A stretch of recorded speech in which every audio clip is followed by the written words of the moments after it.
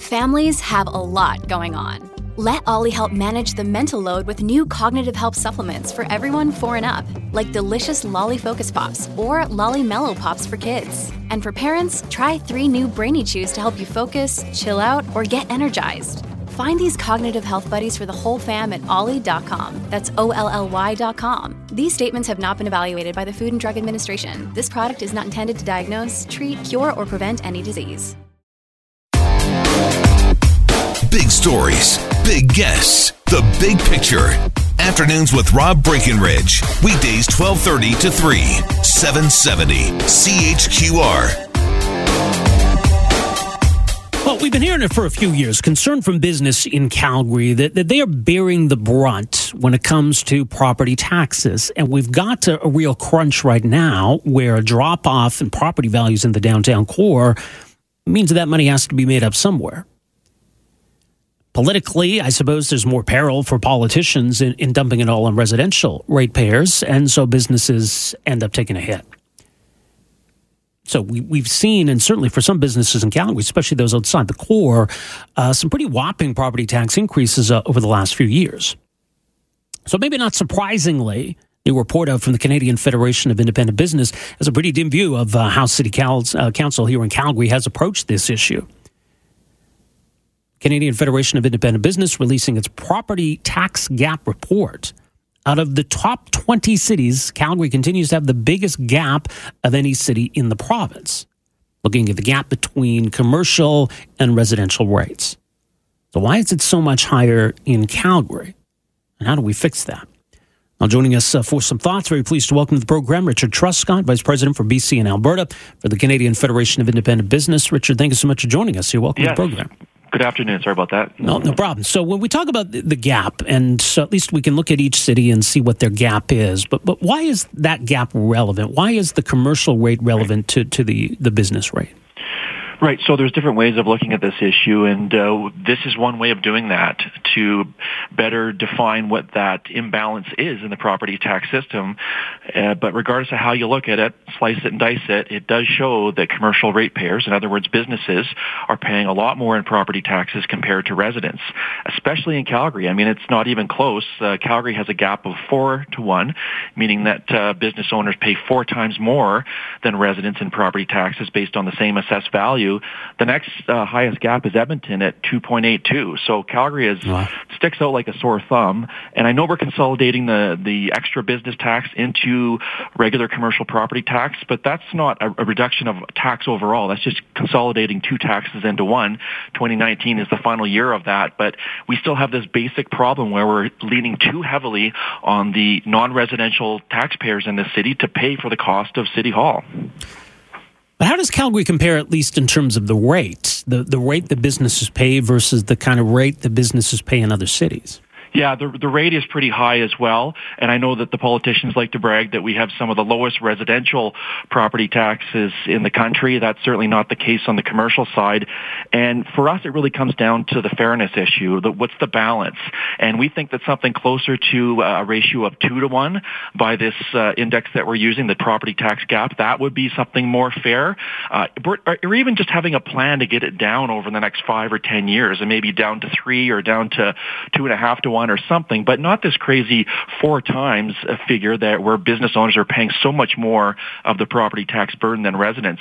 And I think one of the key pieces that's really missing here is looking at doing some analysis, and the city seems to refuse to want to do this, but looking at the analysis of the taxes being paid compared to the services being consumed, commercial versus residential. And there was a landmark study done in Vancouver about 10 years ago on this, and it showed that non-residential properties, so commercial properties, paid approximately $2.42 in property taxes for each dollar of tax-supported services they consumed, whereas residents, that rate was 56 cents. So there was a huge cross-subsidy between the commercial ratepayers and the residential ones, and obviously that has all kinds of problems.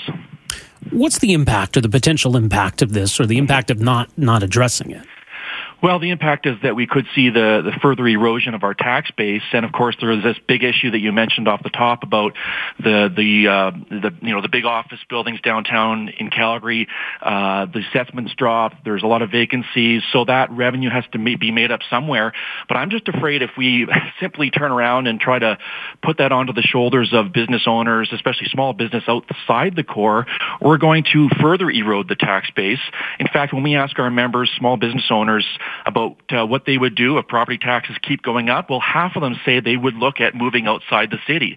And of course, that's not, not every business can do that. If you're a restaurant, you got to be where the people are. But if you have a large footprint, if you have a little manufacturing operation or a big showroom or something, well, it certainly looks pretty attractive to move to a neighboring municipality outside the city limits, achieve a huge cost savings that would go right to your bottom line. So it certainly is tempting. Right. For businesses who don't have the option to move, I mean, it's a question of whether they continue to stay in business or perhaps even they shrink, right? They reduce their business. Yeah, that money's got to come from somewhere. And in a down economy like we've seen, an ongoing down economy, I mean, you can't get blood from a stone. So what are these business owners to do? Their profits are down, or maybe they're experiencing losses, and yet they still have this huge and growing property tax bill. So yeah, this is a big issue, and this is going to, and probably already has, caused a lot of business owners to go out of business.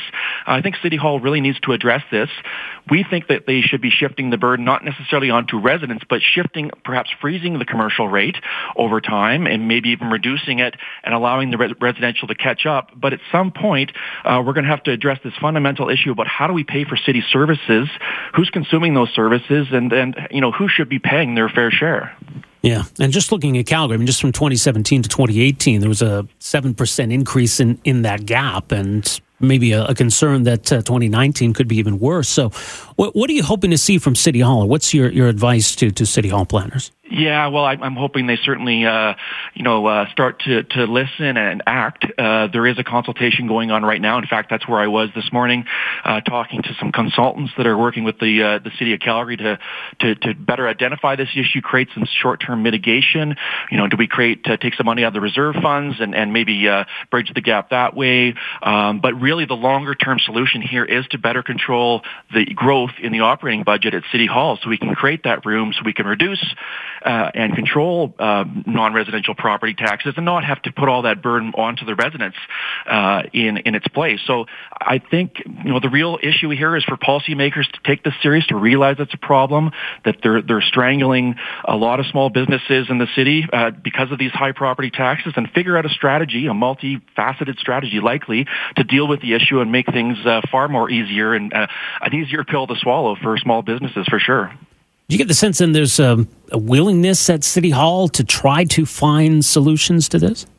Well, if there is a willingness now, I don't know when there would be, because we are in a serious situation here. And if we simply turn around and try to pin those property taxes on the businesses outside the downtown core, well, a lot of them will probably move. A lot of them will shut down. A lot of them will become maybe perhaps put their growth plans on hold. There's all kinds of major impacts on our economy, and that's going to erode the tax base and cause bigger issues down the road. So I think there is an appetite now to address it. It's not going to be pretty. It's not going to make a lot of people happy, whatever solutions they come up with. But we've got to address this. For far too long, Calgary has leaned on the big office downtown buildings as well as the other businesses across the city to pay for the rising cost of City Hall, of the municipal government.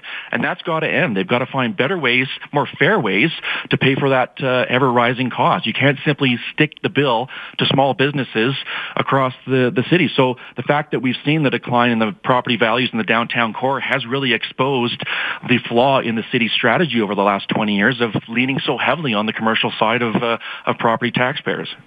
All right, well, much more at cfib.ca. Richard, thanks so much for joining us here today. Appreciate it. No problem. Thanks very much, Rob. Take care.